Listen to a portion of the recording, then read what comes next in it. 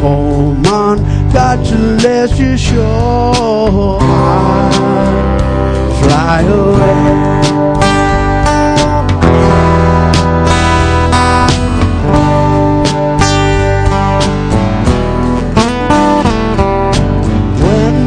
Shadows of this life have gone, I'll fly away. Like a bird from prison bars that flown, I'll fly away. I'll fly away, oh glory, I'll fly away. I die, hallelujah, by and by, I'll fly away. Oh, how glad and happy when we meet, I'll fly away. No more cold iron shackles on my feet, I'll fly away. Fly away, oh glory, fly away. When I die, hallelujah, by and by, I'll fly away.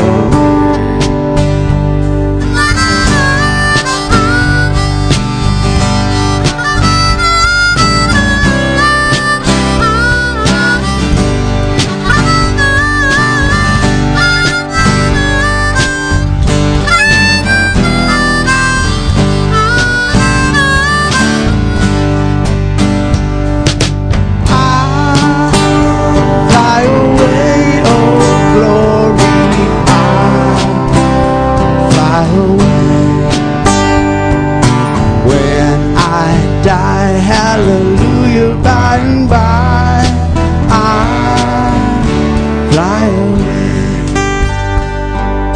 Just a few more weary days and then I'll fly away to a land where joy shall never end. I'll fly away. Fly away, oh glory, I'll fly away. When I die, hallelujah, by and by, I'll fly away. When I die, hallelujah, by and by, I'll fly away. Oh Lord, we look forward to that land where joys shall never end. Lord, that we will serve and tell others about you until you come, Lord God. Lord, we just thank you for this time of worship, Lord. May you be glorified in us. In Jesus' name, amen.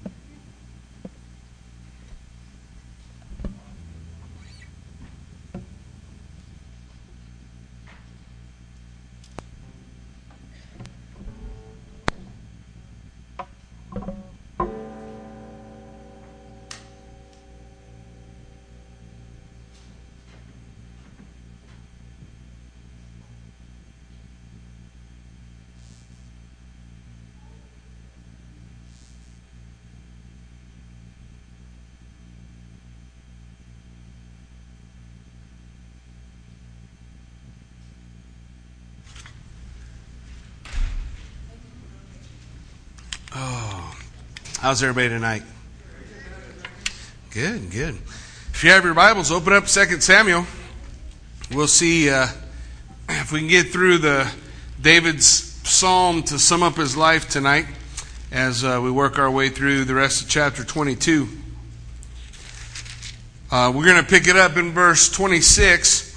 But if you remember, this is a psalm coming at the end of his life, or just prior to the final words of David, which we'll find in the beginning of chapter 23. And as we look, this is, as David is looking back, he's pondering all the struggles, all the hardships of life, all the dips, twists, turns in the road, the things we weren't expecting. And he just lays out this praise as he's looking back over it. He says in verse 26, "With the merciful you will show yourself merciful. With the blameless you will show yourself blameless. With the pure you will show yourself pure. With the devious you will show yourself shrewd." As we talked about this a little bit last week, the concept is that same concept that we see in the pages of Scripture that teaches us whatsoever a man sows, that's what he's going to reap. And we look in our lives and we think in our lives, boy, I wish I had more friends. What does that mean? That means I need to be more friendly. If we think, I sure like to experience more mercy in my life, what does that mean? I need to be more merciful. If I want more compassion in my life, I need to sow compassion. That we're sowing those things that we desire to reap. And so, the same way David is saying, with the blameless, you show yourself blameless. The idea of living your life above reproach, of following the statutes of God, walking according to His Word, allowing His Word to be that light in your path that leads and guides you. And so David, as he's looking back, he's seeing these things. He says, "You will save the humble people, but your eyes are on the haughty, that you may bring them down." The Spirit tells us that the proud person God will bring down. And so often in our lives, our struggle is in that concept of keeping our pride down. In other words, we want to take control. It's easy to say, I trust in the Lord, and then I'm going to do everything I can to straighten out my situation. It's a whole other thing to say, I trust in the Lord, and relinquish your situation to God's hands, that He would take control. The idea being, not that we do nothing, but the idea being before we do anything, we go before the Lord. Before we make up our mind that this is what I'm going to do, this is my plan, this is how I'm going to do it, I go to the Lord. I relinquish my worries. I relinquish my fears. I relinquish all the things that are piling up in my day. I give them all to the Lord. The Bible says in Proverbs 3, 5, and 6, trust in the Lord with all your heart. Not part of your heart, not most of your heart, with all of your heart. It says not to lean into my own understanding. That means before I decide my plans, the way my life is going to go, that I need to go before the Lord. Certainly in David's life, we can see the times when David sought the Lord before he moved, and how God blessed that, and how God would guide him, and how God would lead him the right way. And the times when David didn't seek the Lord and just did whatever he thought was right, and he found himself off kilter in a place that he didn't want to be. So David says, that's that attitude of the proud. So often we think the proud is somebody else. When we go through the pages of Scripture are a mirror, not a flashlight. It's real easy for us to pick up the pages of Scripture and point it at somebody else. Are you listening? Are you listening? The question is, am I? Do I hear what the Lord's saying? Because the proud will be brought low. They're going to fail. You're going to falter. Have you ever found yourself, the more you try to change your situation, the more your situation just gets worse or stays the same? The Lord says, I'll bring the proud down.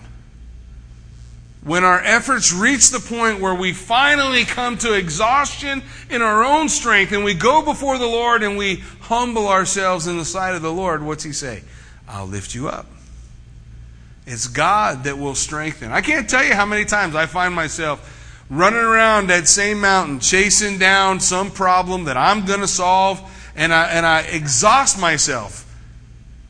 And the reality is, I should have brought that to the Lord. I should have relinquished it to Him. Before I started running like a crazy man, I should have said, Lord, man, this day is going to be crazy, Lord, and I just need You to guide my steps. Will the Lord answer that prayer? Sure He will. It's hard to pray that prayer after you've already started everything and you're running headlong down the road. Oh, by the way, Lord, I forgot to check with You, but would You cover everything for me? Yeah, He will. He's going to cover it all. It's going to go into chaos. And then when you crash at the other end of it all and you humble yourself, the Lord says He'll lift you up. Listen, He tells us in verse 29, "For you are a lamp, O Lord, and the Lord shall enlighten my darkness." Psalm 119. The Word of God is a light to my feet, a lamp unto my path. The Word of God, the headlights that should guide us. For by you I can run against a troop. By my God I can leap over a wall. What is it that Jesus said? Without me, you can do nothing. But Paul would write in Philippians chapter 4, what?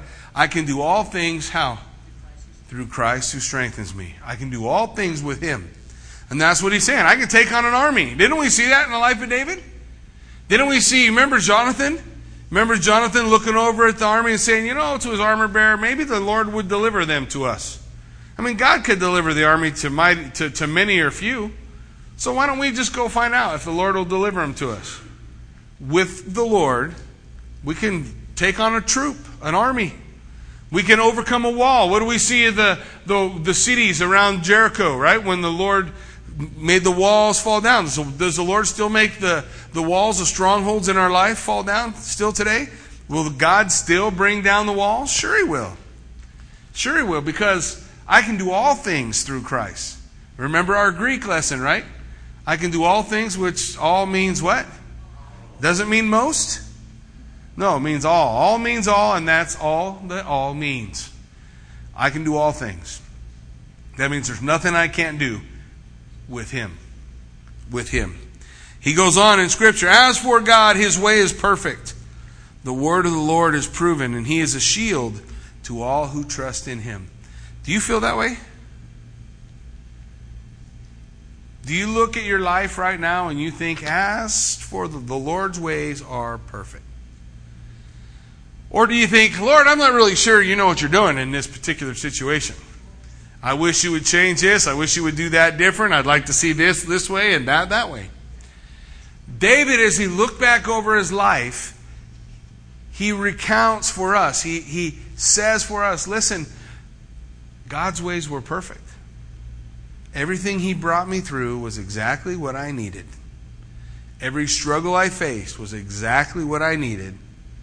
Every challenge, every giant that the Lord brought before Him. Some He had victory over, some He failed in, but every step He says the Lord's way is perfect. It's perfect. When we can come to that place in our personal walk with Christ, when we can come to that way and not be second-guessing the Lord in the areas of our life that we still have the whys over. Right? I mean, we have whys. There's questions we want answers to. We don't understand the whys. There's areas in my life I can still look back over and think, why did that happen? What was that for? But if I could go back and if I could remove those areas of my life, it'd be impossible to remove those things without changing my character. The character that I have today is a result of all those things I went through. And the Bible tells us that the trials that come into our life come to develop our character. And character brings hope. And hope does not disappoint, for the love of God is poured out through the Holy Spirit. So in every one of those areas in our life, there's purpose. There's purpose. Can we say all God's ways are perfect? All His knows. All the people that we love that He took too soon.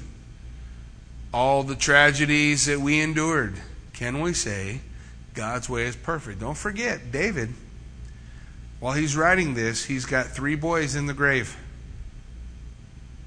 One, maybe 2 of them that he knows are eternally lost.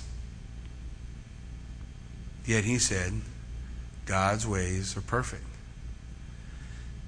He was able to deal with the disappointment in God by doing what we see Jesus Christ do at the cross. You remember when Jesus Christ is facing the cross in 1 Peter chapter 2, verse 23, the Scripture tells us that when He was reviled, what did He do? He did not revile in return. When He was beaten, when He was tortured, He did not curse. He did not threaten. But instead, he relinquished all his hurts to his Father, and he walked the road God had before him. That's how the Bible says that Jesus endured the cross, despising the shame, but he endured it for the joy that was set before him. You're his joy. He saw you in the future and he said, man, that's it. That's where I'm going to go. And he said the way he was able to do it was by relinquishing all his hurts to the hands of the Father. Do you trust that the Father will make all things right?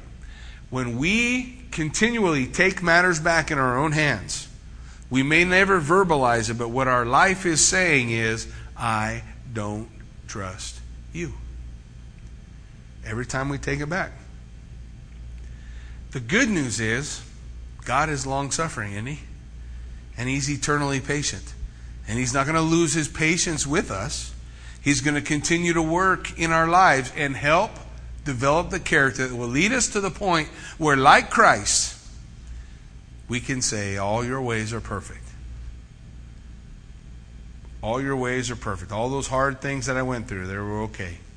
I see the hand of God in them. I see God moving. The word of the Lord is proven. All the promises that God gave me, He kept. All the promises God gave me, like all things, for we know, all things work together for good to those who love God and are called according to His purpose. How about nothing can separate us from the love of God, which is in Christ Jesus our Lord?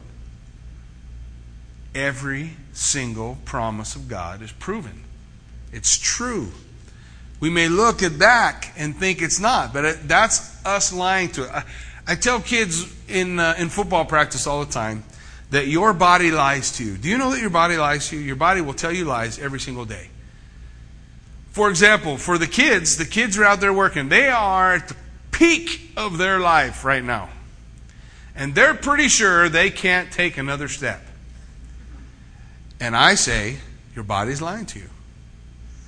It's your job, your mind, you as an individual to tell your body, I can. If you start telling your body, I can't, you'll be right. And you'll give up and you'll stop and you won't never climb that mountain and you won't never overcome that thing. Well, spiritually, we can see the same thing in our life. We can see that our body lies to us, that it'll tell us things that aren't true. It'll tell us God doesn't love me. It'll tell us that my life should be easy. If God loves me, everything should happen my way, right? Because that's what you did for your children, right? Whatever your kids wanted, you gave them, right? No, I don't think we did that. I don't think we did that. And neither will the Lord do those things. Our body lies. We need to have the mind of Christ, right? Philippians chapter 2, 5 through 8. Let this mind be in you, which was in Christ Jesus our Lord, who being in the very form of God, did not consider it robbery to be equal with God, but made himself of no reputation. Man, that's a big key for us. It's not about me. If Jesus, the Son of God, could say, it's not about me, then who am I to say, well, you're right, it's about me? Oh, no. It's not about me. It's not about me. And that's what David was learning. The Lord indeed is his shield. For who is God except the Lord? Who is our rock except our God? For God is my strength and power. He makes my way perfect. He makes my feet like the feet of deer. He sets me in high places. He teaches my hands to make war so that my arms can bend a bow of bronze. And we talked about that last time. The idea that I can do the impossible, that I can bend that bow of bronze. He teaches me, gives me the strength I need. He gives me the power. He is what I need. It doesn't say, David doesn't say, I am strong. I have power. He said, God is strength. He is power. He's the one that's going to overcome. Not me. He. And just being submitted wholly and completely to Him. For you also given me the shield of your salvation, and your gentleness have made me great. You enlarged my path under me, so my feet did not slip. You ever walk down a trail that you thought, I don't know what I was thinking when I started walking down this trail? There's a place out in California where we would climb an area called Forest Falls. And Forest Falls seemed like a pretty good idea. Every year somebody fell. Because you start on a pretty wide trail. But when you get up to the top of the falls, the trail is more like a trail for a billy goat. And it's super narrow, and you're right up against the cliff face. And if there's no rails, there's nothing to grab. You step wrong, and you're taking a plunge off the falls. And you get up there and you realize how tiny that path is. Well, the psalmist says here, when my path is small, you enlarge the path before me. That you help me, you give me sureness of steps. You ever wondered, what should I do? Where should I go? How should I? What's my choice here, Lord? What direction do I go? Right or left? Well, the Bible says to trust in the Lord with all your heart. Lean not on your own understanding. In all your ways acknowledge Him. And what will He do? He will direct your steps. The psalmist said, He enlarges my path.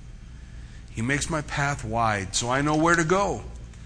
So I know where to step. He makes my feet sure. So I don't know which way to go, and I just commit myself to the Lord. He's going to give me the faith that I can take that next step and that it's going to hold me up. It's going to hold me up. I can continue to walk. I continue to move so that my feet will not slip. Verse 38, he says, I have pursued my enemies and destroyed them. Neither did I turn back again till they were destroyed. And the enemies, the Bible says that when we were in our flesh, we were at enmity with God. We were enemies of Him. The Bible tells us that the spirit and the flesh are at war together. David was able to say, I always pursued my enemies all the way to the end. Do we look at our battle with our flesh the same way? That we mortify the flesh. That's what Paul would tell us. To obliterate it.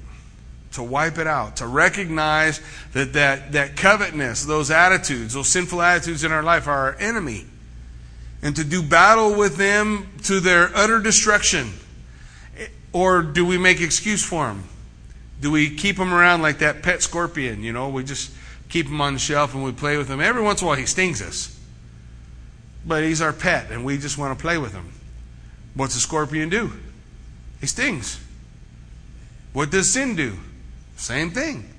It stings. It stings. David says here he pursued his enemies. He ultimately went against them until they were destroyed. And he said, I have destroyed them and wounded them so that they could not rise. They have fallen under my feet. To utterly finish, to complete the battle. This is how Paul said it. I have fought the good fight of faith. Paul got to the end of his life, the final chapter, his swan song that he writes, and he says, I fought the good fight. I ran my race to the full.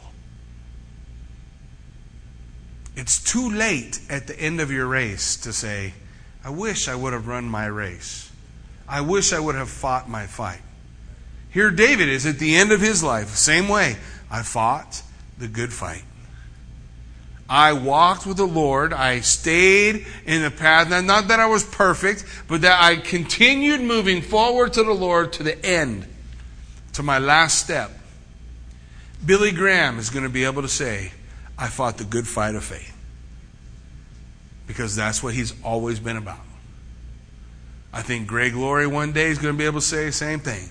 Skip Heitzig, I think there's many people who are going to say, because their life has been, I got on the path with the gospel, I've been proclaiming the gospel, I've been taking the good news to the nations, to whoever will hear, I've made that my life from beginning to end. And here I go. I fought the good fight.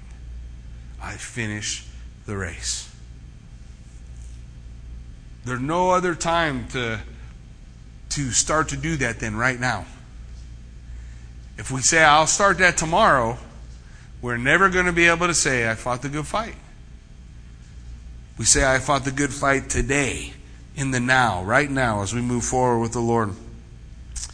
It says in verse 41, you have also given me the necks of my enemies, so that I have destroyed those who hated me. And they looked, but there was none to save, even to the Lord. But he did not answer them. And I beat them as fine as the dust of the earth. I trod them like dirt in the streets, and I spread them out. Same concept. The idea being, what have you done with the enemies? Now, our enemies aren't physical. Not today like it was for David. Our enemies, we do not do battle with flesh and blood, but against principalities and powers, spirits of darkness. How do we have the victory over those battles today? The Bible says that the battlefield is prayer. The battlefield is prayer. You want to know whether or not you're submitted to God? It comes in two ways, prayer and obedience. Look at your life. If you have a life of prayer and a life of obedience, then you're submitted to the Lord. If you can say, nope, I don't really have a very good prayer life, or I'm not really walking in obedience, then you're not submitted to God. To be submitted to God, you have those two things, prayer and obedience. Moving forward, trusting in what He will do in our lives. And this is what He's telling us. Do the battle, fight the good fight. You also delivered me from the strivings of my people, and you have kept me as the head of the nations. A people I have not known shall serve me. Even Philistines joined with David. Philistines ultimately were the enemy of God's people all the way through, but in watching David's life, there were Philistines who came over and said, you know what, we don't want this, we want what you got. We want this relationship. Still today, there are people who don't even know why they want to be around believers. Maybe they don't know why they want to be at church. They don't know where they want to go or what that's all about, but they just know that there's a spirit there. Well, praise God. There's a spirit there. Come taste and see. The Lord is good. The Lord is good. That's why we come. That's why we gather together. That's why we want to hang out. That's why we want to love one another, because the Spirit of the Lord is indeed good. And every one of us at one time in our life was an enemy with God. Every one of us. But we made peace with God. And that peace with God then enables us to have peace with one another. We have peace with God. We have peace with one another. That's how it works. That's how we're created. That's how we're made. He goes on to say in verse 45, the foreigners submit to me. As soon as they hear, they obey me. The foreigners fade away and become frightened from their hideouts and being a witness to others. In verse 47, the Lord lives. Blessed be my rock. Let God be exalted, the rock of my salvation. He begins, it brings him the proclamation. As he looks at the victories he's had in his life, as he looks at the works of God in his life, it brings him to a proclamation that the Lord lives. That God exists. Where did I see God exist? We can argue about God's existence in creation. The Bible tells us that the invisible attributes of God are clearly seen. The Bible lays out for us that man is without excuse. No man will be able to say, I never knew you existed. God's going to say, there was enough evidence of me in creation, in the universe, for you to acknowledge. But that's not where we see the power of God evident. We see the power of God evident in changed lives. How did Peter go from a knucklehead to a guy who was willing to take several beatings and all kinds of ridicule and continue to preach the name of Jesus Christ? How does that happen? How does a guy go from running away from Jesus and allow him to be crucified and his life do a total flip in the other direction to the point where they crucify him upside down and he doesn't care? And how does that happen for every one of the other disciples? And then how does that happen all down history in the lives of people over and over and over again? How do you go to the Sudan and see people who have been macheted, arms cut off, disfigured, that still every day can get up and praise God? That aren't full of hate, but instead still able to function full of love. How does that happen? Because people are just that good? That's not been my experience. My experience has been that's the fingerprints of God in the life of a brother or a sister. The fingerprints of God. The fingerprints of God is a changed life. And when we begin to see that, we erupt in praise. When I see lives change, people turn, think about where we were 20 years ago and where we are today. Nobody is where they started. The Lord brings us down a road, and bit by bit He changes, and then one day we look back and we think, how did I get here? One step at a time. The hands of the master potter on the lump of clay, taking out the garbage and building a vessel of honor. That's what God does. And when we see it, it makes us praise Him. We praise Him, and when we see brothers or sisters struggling, we can still praise the Lord because we know that God will do a perfect work in him, don't we? That God's going to accomplish a perfect work in his life. That God will mold. That the Lord is working. Taste and see. He is good. The Lord lives. He's the rock of my salvation. It is God who avenges me and subdues the people under me. He delivers me from my enemies. You also lift me up above those who rise against me. You have delivered me from the violent man. You able to do that? The psalmist, so often we think when the psalmist is talking about deliverance, we think it means that nothing happened to him. When the psalmist is talking about deliverance, he's saying, I made it through. Oh, how do I know? Well, let's look at the 23rd Psalm. There's a phrase there. You know what the phrase is? Yea, though I walk through the valley of what? The shadow of death. Now, what did he say? Yea, though I hang out there and visit for a while? No, yea, though I walk through the valley of the shadow of death. And then the psalmist changes. The pronouns change, and he says, you are with me. You're with me. You deliver me through. Sometimes He delivers us from. But I'm always reminded of the letter to the church in Smyrna. In the letter to the church in Smyrna, it's undergoing 10 waves of violent persecution. The church members are dying. People are being killed. It is horrible, horrific. And Jesus Christ Himself writes a letter to them. And He says to them, be faithful unto death, and I will give you the crown of life. He says, I'll wipe away every tear. I'll take care of you.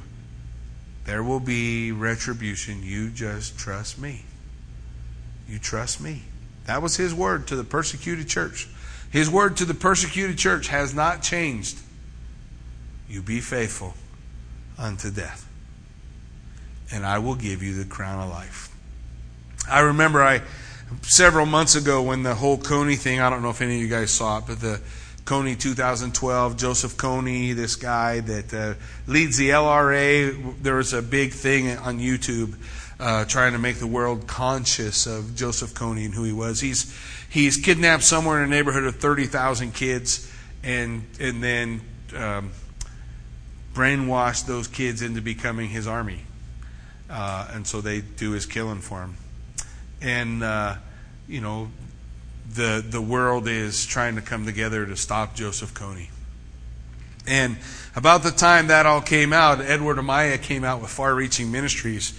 And he came out and did a presentation here at the church dealing with the chaplains. Remember the chaplains out in the Sudan? I don't know if you guys got a chance to see the chaplains that are out there. But the chaplains are Christian men who are being raised up to protect their families so that when these armies like the LRA or whoever comes through the Sudan, they protect them so they can escape, so that they're not being raped, murdered, and killed. And so when I had a chance to talk to Edward, I just asked him a little bit about Joseph Coney, and he said that some of their chaplains, some of his friends, have been killed by the LRA. Yet, they're faithful to death. I won't surrender our women and children to the enemies of God, and so they fight and they die. And you hear their stories. You hear the guys get up there and they say, yeah, it's like the Lord said, bullets, don't hit any of them today. And they go running through this ambush and the bullets are flying by, but nobody gets hit. Because that's where their trust in the Lord is. Now, obviously, it doesn't whiz by everybody. People die every day. Bible does not say be faithful until you see the miracle. It says be faithful to death, and I'll give you the crown of life. And here, David is making that same declaration. Hey, God delivers me. It's Him who carries me through the land of the shadow of death. Therefore, in verse 50, he says, I will give thanks to you, O Lord, among the Gentiles, and I will sing your praises. I will sing praises to your name. For He is the tower of salvation to His king. God is everything to Him. And He shows mercy to His anointed, to David and his descendants forever. Remember God's promise to David and his descendants? He said, even if your descendants are evil, I will always have a throne for David, for the family of David. There is one king left to sit on that throne. You know that king's name? Jesus. He is of the lion of the tribe of Judah, of the lineage of David. He is the last king to sit on David's throne. He is the fulfillment of God's promise to David. Even if your family is full of sin, the Messiah is still going to come through you. You ever looked at the family tree of the Messiah, of Jesus? He's got some questionable characters in his family tree. God didn't choose perfect people. He chose regular people. Well, how does God work today in His church? Does He choose perfect people? No, if He did, I'd have been gone a long time ago. He chooses normal people. People with trouble. People who aren't perfect. That's why we can relate, right? Because we're all that kind of people. If we had to be perfect, we'd all be in serious trouble. When we come to chapter 23, we come to David's final words. David's final words says, these are the last words of David. Thus says David, the son of Jesse. Thus says a man raised up on high, the anointed of the God of Jacob, and the sweet psalmist of Israel. Yeah. Anytime I come to a section of Scripture that says, these are the last words of, I listen. I mean, think about it. This is the last thing anybody's ever going to write down that I say. What am I going to say? The dying breath, and your children are all there around your bedside. What are you going to tell them? Your last chance to impart whatever wisdom, whatever things you've learned. What are you going to say? What's going to be on your lips? He says in verse 2, the Spirit of the Lord spoke by me, and His word was on my tongue. The God of Israel said, the Rock of Israel spoke to me. He who rules over men must be just, ruling in the fear of God. Wouldn't you love it if that was the rule in our nation? He who rules over men must be just. Who's David talking to? A 12-year-old boy. You know his name? Solomon. We come to know Solomon as something else. There was something special about him. You guys remember what it was? I'm trying to think. He was a smart aleck. What was it? He's the wisest guy ever on the face of the earth. Because God came to Solomon. Remember, the Bible tells us that God loved Solomon. You remember that? When Solomon was born, the Bible says God loved him. God loved him. So the Lord comes to him in the beginning of his reign, and He says, Solomon, you can ask anything, and I'll give it to you. Can you imagine what a blank check would be like from God like that? Ask anything. A 12-year-old boy. Whatever you want, I'll give it to you. Money, wealth, power. What is it? If you're sitting back and you're thinking, if I could ask God for anything, what would it be? And this 12-year-old boy says to God, I want the wisdom to rule your people.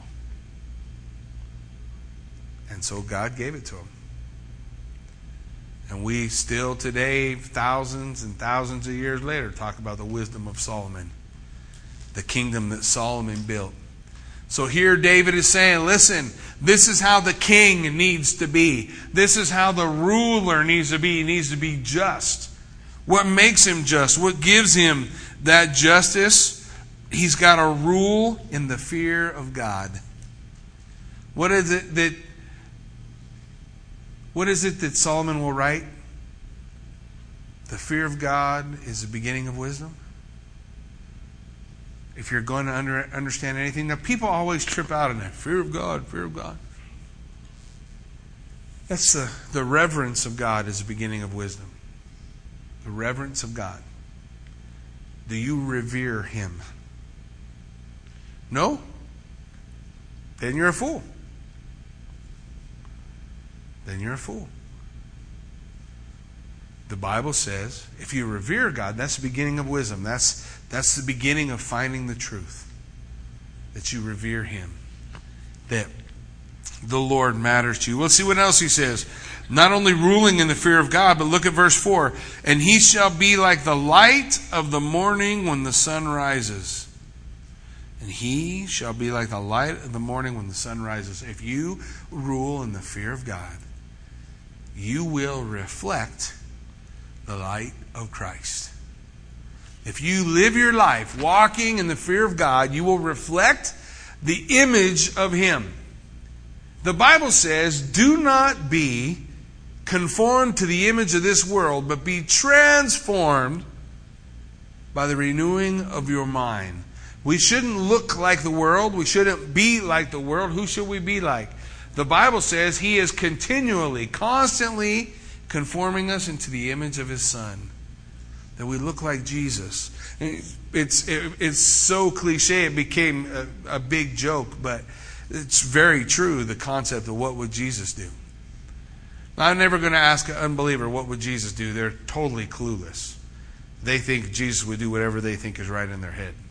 Jesus would do whatever the Word says. Because He's God the Word.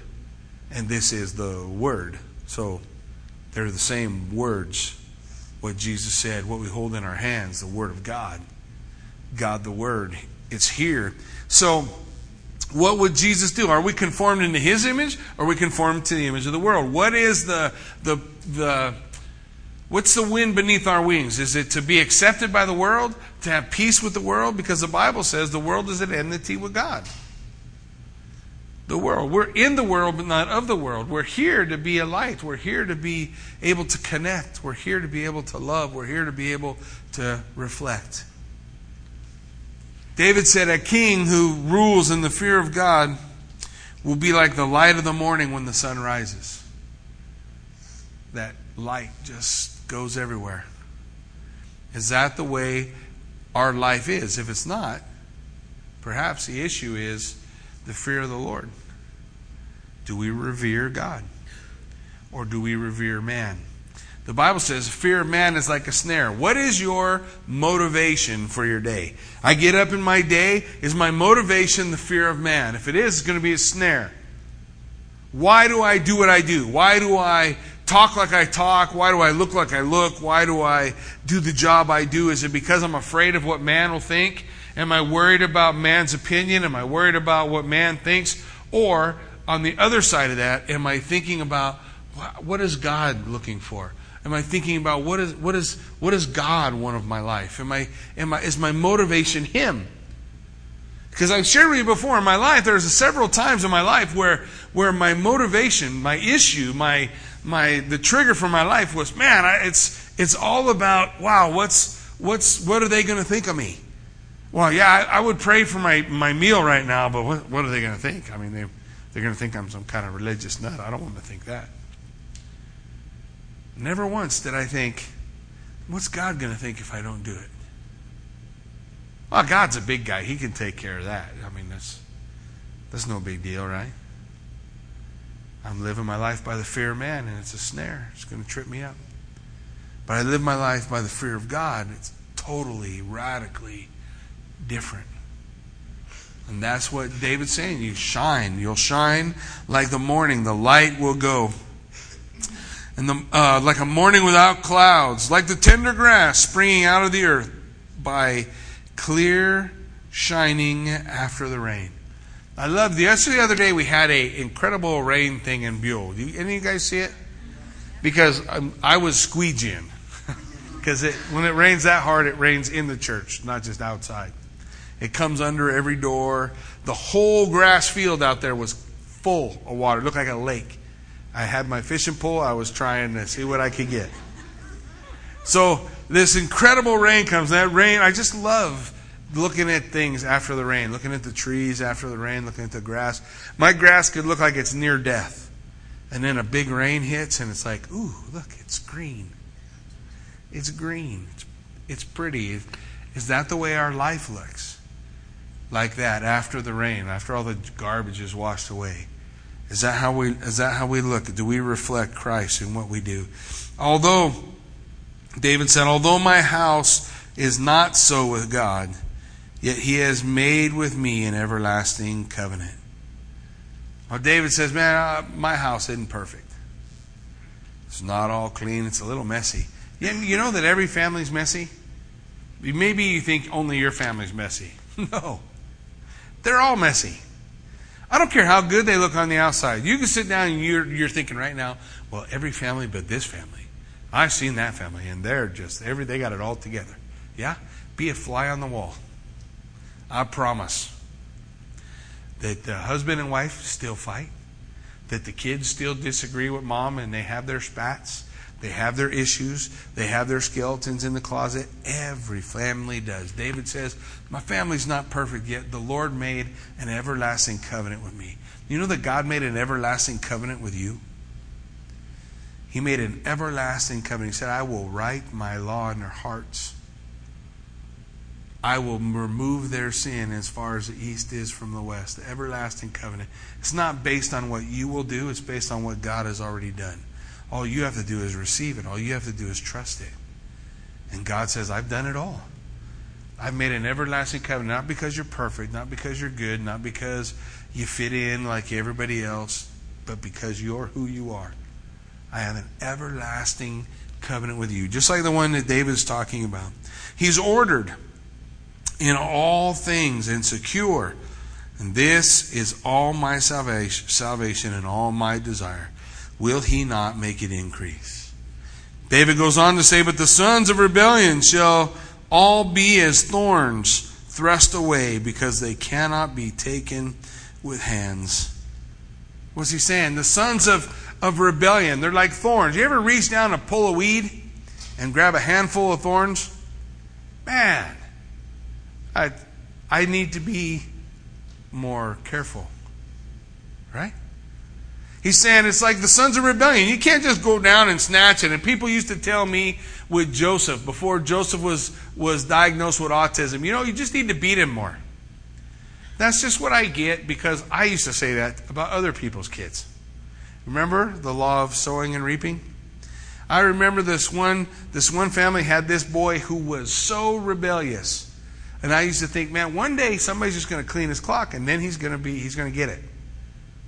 But there's only one problem with that. A lot of people cleaned his clock. He's not changed an iota. Because it is not the cleaning of the clock that changes a life. It is the power of God working in someone's heart that changes a life.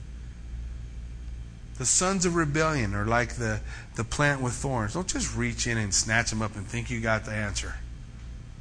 You seek the Lord, because God knows how. It's the goodness of God that leads men to repentance. It's the goodness of God as God reaches in. God knows how to just reach in just right. He gets around all the thorns. And He's able to do what needs to be done in the lives of the sons of rebellion. So when you look at someone else and you see the rebellious children in their life, be careful. Trust me, you don't have the answers. If you did, everyone would be coming to your house, knocking on the door, asking what to do. But we don't have all the answers. But what we do have is the Lord, who does have all the answers, and who can lead us in all the answers, who can help us reach the right way to go through and take care of the thorns, because they can't be taken with hands. But the man who touches them, he must be armed with iron and the shaft of a spear, and they shall be utterly burned with fire in their place. The man needs to be rightly equipped with the tools to do the job. Ultimately, what happens in rebellion? Rebellion leads to destruction. That's what he's saying. Rebellion leads to destruction, and the man who's going to deal with rebellion needs to be properly equipped.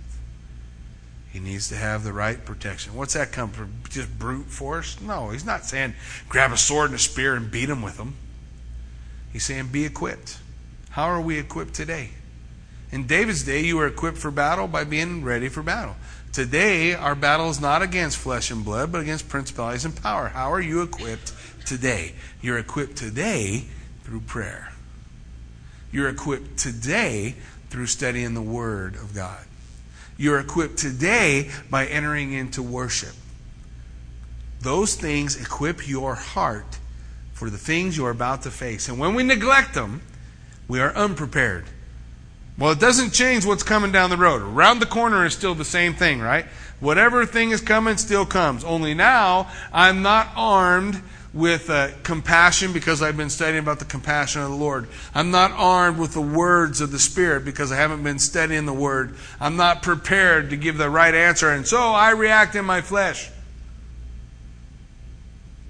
And a situation that could have been redeemed by being prepared is unredeemed because I wasn't. I got to be prepared. No, you can't get ready at that time. You got to get ready now. You got to open the Word now. You got to spend time in prayer now. You got to spend time praising God now. You got to spend time seeking His face now. And allow God to do that perfect work, preparing you for what you're going to face, for what you're going to find. And he goes on, maybe we can get through the mighty men. He goes on in verse 8 and says, these are the names of the mighty men whom David had. So his final words are over. We're going to go back and take a look at the best of the best of the best of David's men. There's some surprises in there, by the way, of the best of the best. These are the names of the mighty men who David had. Josheb Boshebeth, the Tachomite, chief among the captains. This is number one. This is the man. Josheb Boshebeth. He was also called Adino the Eznite. Why? Because he killed 800 men at one time. Now, I've seen a lot of crazy fights, even in movies, where one guy takes on the world. Arnold Schwarzenegger makes really lame movies, and he made this really lame movie called Commando. And I used to laugh when I was young. It came out a long time ago. Don't rent it. It's bad. Lame. But he's just running. Everybody, this whole army, 500,000 people are shooting at him, and nobody can hit him. Which is not usually how that works in reality. He's just running through. But when we read the pages of Scripture and we come to the chief of the mighty men of David, who followed the example that David gave. David is a type of Christ. He followed the example that David gave, and he was able to withstand 800 men at once. Pretty amazing. This is the day of sword and spear, not rifle. So you're face to face, surrounded by 800 guys, and God gives them the victory. The Lord gives them the victory. One of the things that we're going to notice about the three mighty men, the top three guys, is typically everybody else runs away. That's how you usually end up surrounded by 800 guys. Wait a minute, where'd everybody go? But he stood faithful. And God was with him and gave him the victory. And so we see the first, Adino the Eznite, who killed 800 men at one time. And after him, number 2, was Eleazar, the son of Dodo, the Echoite. One of the three mighty men with David when they defied the Philistines, who were gathered there for battle, and the men of Israel had retreated. And he arose and attacked the Philistines until his hand was weary and his hand stuck to the sword. The Lord brought about a great victory that day, and the people returned after him only to plunder. The second guy, everybody runs, and he just holds on to his sword. And he uses the sword so much that they have to pry it out of his hand. How about your sword? How often is it in your hand? How often is it able to be wielded? The Bible says that the Word of God is sharper than a two-edged sword. able to divide asunder between the thoughts and the intents of the heart. It's able to do a perfect work in the hearts of men. Do you wield the sword of God so much that it's just stuck in your hand? Because that's how the second mighty man was. He used God's word, and God gave him the victory. He used the sword, and the Lord delivered him. And after him, the third guy, his name is Shammah, the son of Agi the Hararite. See, these guys all had terrible names. That's how they ended up being such good fighting guys, because they had these names to go by. Shammah. The Philistines had gathered together in a troop, and there was a piece of ground full of lentils. So they're fighting over peas. Why? They can have them all. I don't want any of them. Obliterate all peas. I hate peas. There's nothing good about peas. But the Lord told Shammah to guard the field of peas. So he stationed himself in the middle of the field and defended it and killed the Philistines. So the Lord brought about a great victory. Again, the same way. He stands in the middle of the field. The Philistines come at every side, and he stands. He stands. He did. He liked lentils. He liked lentils. The question is, what do we stand for? Are we standing for the Lord in the middle of a field? Maybe we care about the field, maybe we don't. But are we standing for Him? Because in our nation, the church typically has not made a stand for the Lord. They haven't. Instead, rather, the church has taken the path of least resistance, like water. Let me go this way. That way nobody will be mad at me. Let me say, I don't want to say what the Word says because I might offend somebody. Listen, if somebody's running headlong off a cliff, are you just going to walk over and just gently try to keep them from going off the cliff? Or you snatch them up? You can't be afraid to tell the truth. The Bible says, speak the truth in love. If my heart is to save a brother, it's okay to say what the Word says. If I offend someone, I want to offend him by what the Word says, not by what I said. You be offended at God, that's between you and Him. If you're offended at me, now I was in the way. I want to offend based on what God. Listen, Shammah, he stands in the field. He stands for the Lord. Everybody else flees, but he stands. These are the three mighty men of David. They did incredible feats, incredible things. And the most important thing is these three guys loved David with all their heart. They loved him. They loved him. It says in verse 13, and 3 of the 30 chief men went down at harvest time and came to David at the cave of Adullam. And the troop of the Philistines encamped in the valley of Rephaim. The valley of Rephaim, the valley of the giants. Oh, they're in the valley of the giants. David's in the cave of Adullam. He's hiding in the cave. And the enemy, the Philistines, are between him and Bethlehem. You remember Bethlehem's where David's from. City of David. You know, that's why Joseph had to go back to Bethlehem when Jesus was born. Well, here's what happens. It says, David was then in the stronghold. The garrison of the Philistines was then in Bethlehem. So the chief generals, the main part of the army, there they are in Rephaim, but their chief, the headquarters, is in Bethlehem. So this is the setup. And David said with longing, oh, that someone would give me a drink of the water of the well of Bethlehem.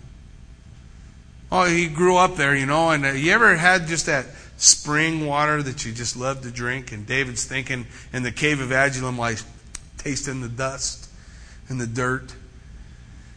He says, man, it sure would be good to have a little of water from Bethlehem. That's crazy. That's the headquarters of the bad guys. And between the headquarters of the bad guys and us is the entire Philistine army. But David's not trying to send nobody. He just is longing. Man, that water, that'd be really good. So the three mighty men broke through the camp of the Philistines. Now, I don't want you to lose sight of what they do. These three guys I just talked about, here David just mentioned that he would love to have something to drink from Bethlehem. So they pick up their swords and they fight by themselves, those three guys, all the way through the valley of Rephaim, through the valley of the giants, to Bethlehem. When they get to Bethlehem, that's the headquarters, so there's everybody there. So as they come to the well, which is by the gate where you enter into Bethlehem, they circle around, and one of them dips down and brings out some water while the other two are fighting off all the bad guys. And then they go from there and they work their way back to the cave of Adullam. That's intense, man. That's how much they love David. Just a comment by David that I wish I had some water. You ever heard the statement that I would storm the gates of hell with a bucket of water for you? When I went into boot camp, my staff sergeant in charge, my drill instructor, he said, most of you guys right now want to get on a plane and get out of here. But by the time we're done, if I told you to storm the gates of hell with a bucket of water, you'd do it. And we all said, whatever, man. Where do I tear up the paper I signed to get here? Where's that line? But by the end of the 13 weeks, he was right. If he'd have told me, grab a glass of water and storm the gates of hell, I'd have done it. Because that's how much I respected him and how much he brainwashed me in that period of time. David says he's thirsty, and these guys, truly, they storm the gates of hell. They go against the whole army. It says, now listen, so the three mighty men broke through the camp of the Philistines, drew water at the well of Bethlehem, was by the gate, and took it and brought it to David. Nevertheless, he would not drink it, but he poured it out to the Lord. David says, far be it from me that I should do this. Is this not the blood of the men who went in jeopardy of their lives? Therefore he would not drink it. He didn't drink the water. They go through all that. They go through all that battle. They fight. They go through all that crazy stuff to bring that glass of water to David. And David looks at that glass of water and he says, man, this is the most precious thing anybody's ever done for me. You guys just bled for me, just random. You just went to get me a glass of water and fought through all those guys. I mean, think of how they looked. I'm sure they're all cut up and beat up, and it's been a long, hard battle to get him that glass of water. And David takes that most precious thing that he has, and he walks to the tabernacle, and he stands before the altar of God, and he pours it out on the Lord. He gives God the most precious thing he had. Listen. That's why those men loved David. They loved him because of his love for the Lord. Because of the way he loved God. And I bet if David said, I sure wish I had another glass, they wouldn't have complained. They'd have went back and got another one. That was David's three mighty men, the most mighty. We'll take a look at the rest of them next week as we wind up the life of David. Why don't you stand with me? Let's pray. Heavenly Father, Lord God, we do thank you for this time that we can come before you and we can read your word and we can study about the heroes of the faith and the things that you did and the lives that you changed, God. The things that you do and the power of changed lives still today. You took a shepherd boy and you made him a king. You took a 12-year-old scared to death about being a king of a mighty nation and having all these crazy soldiers around him, and you made him the wisest ruler who ever walked on the face of the earth. And you still do it today. You take kids that got no business being anybody and you make them somebody in Christ. You take lives that are broken and confused and lost and you help them find their purpose in Christ. You still do it today. You took three mighty warriors and you gave them purpose when they followed the man of David, who gave them the example of how much he loved God by giving the most precious thing he had to the Lord. All these things, Lord, you lay out as examples to us. Is this how we will walk with you? Is this how we will do the battle with it? Is this how we will fight the good fight of faith? Is this how we will finish our race? How will we be remembered by those who follow us, by those who look at our lives, by those who see? Will we be remembered as someone who shone with the brightness of the morning because we reflected the light of Christ in our life? That's our desire, Lord. May we affect a world that is lost and spinning out of control by being just a little piece of stability, a little piece of joy, a little piece of love. As we reflect who you are, may we, salt and light, make a dark world thirsty for living water. And then, Lord, may you fill them up to overflowing. God, we pray, move in our midst. Help us as we seek to follow you in everything we do. And we give you the praise and the glory for it. In Jesus' name, amen. As we close out tonight, we're going to close out with a word of worship. We invite you guys to worship with us. And afterwards, we'll meet you out in the courtyard. I seen something with tinfoil over it, so there might be some grub. And no, he's not here, so it's still here. So if you guys want to join us for that, we'll see you there. God bless you. Go in peace.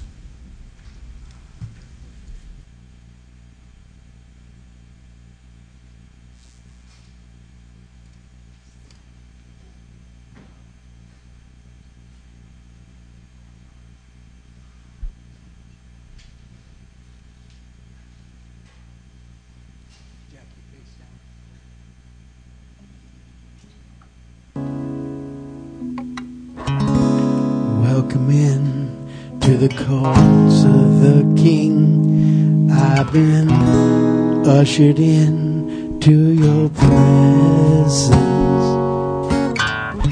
Lord, I stand on merciful ground, yet with every step tread with prayer.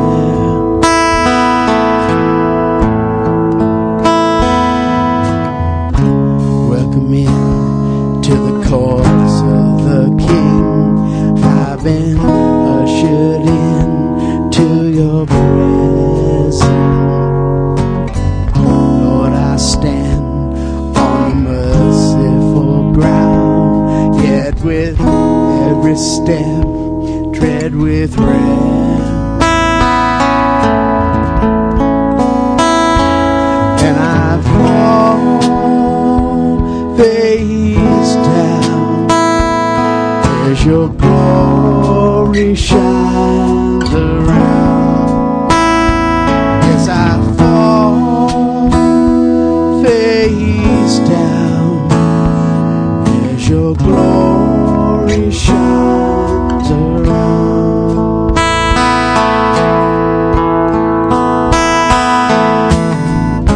There is none in the heavens like you, in upon the earth who's your equal.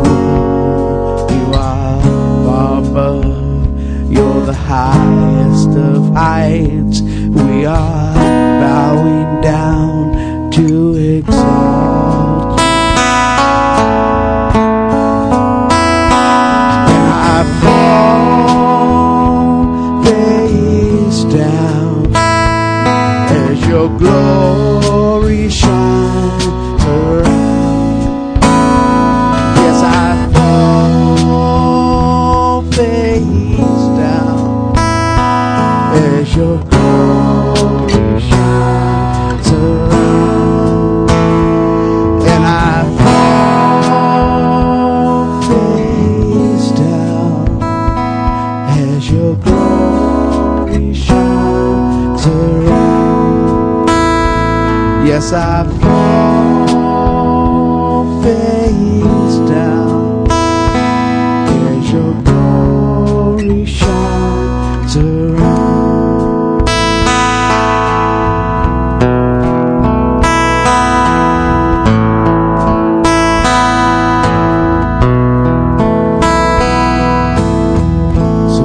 Let your glory shine around. Let your glory shine around. King of glory, here be found. King of glory. So let your glory shine around. Let your glory shine around. King of glory, here be found. King of glory.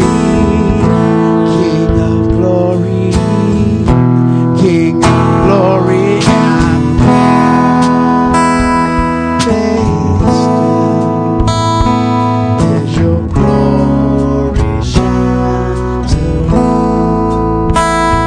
Yes, I fall face down as your glory shines around. Lord, you are the King of glory. Lord, you've come into our hearts, Lord, and you've changed us from the inside out. Lord, and you're not done with us yet. Lord, I'm just so thankful for that. Lord, when we fall, you pick us up. Lord, when we stumble, Lord, you lead our steps. Lord, we just thank you. Lord, continue that work in each one of us, Lord. Lord, we're lost without you. Lord, help us. We live in a world that's in desperate need of a Savior, of a God that loves them. You're not willing that any should perish, that all would come to a living relationship with a God that loves them. Lord, be with us now as we fellowship in Jesus' name. Amen.